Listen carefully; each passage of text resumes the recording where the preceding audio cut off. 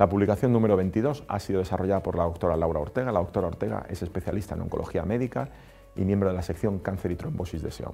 La doctora Ortega desarrolla su labor profesional en el Servicio de Oncología Médica del Hospital General Universitario Gregorio Marañón de Madrid y forma parte del equipo de investigación del programa específico Trombosis y Cáncer de este servicio.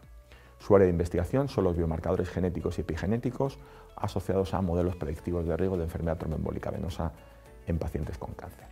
Además, la doctora Ortega es la coordinadora del registro TSEO en el Hospital Gregorio Marañón.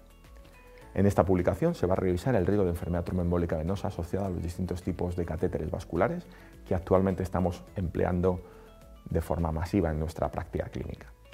En esta publicación vamos a revisar la epidemiología, los factores de riesgo, la profilaxis y el tratamiento de la enfermedad tromboembólica venosa asociada a los catéteres y a los dispositivos vasculares.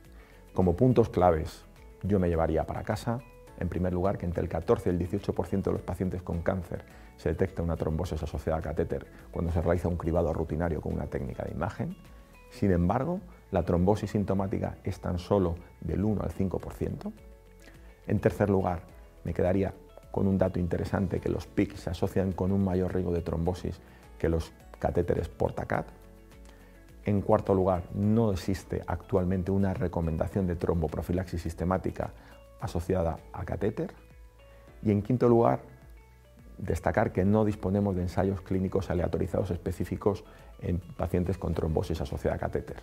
Las recomendaciones se establecen basadas en los ensayos clínicos que disponemos en otros tipos de trombosis, con unas recomendaciones fundamentalmente similares y con una recomendación de intentar mantener, si es posible, el catéter. Esta publicación se puede revisar tanto en la página web como se puede descargar en formato PDF.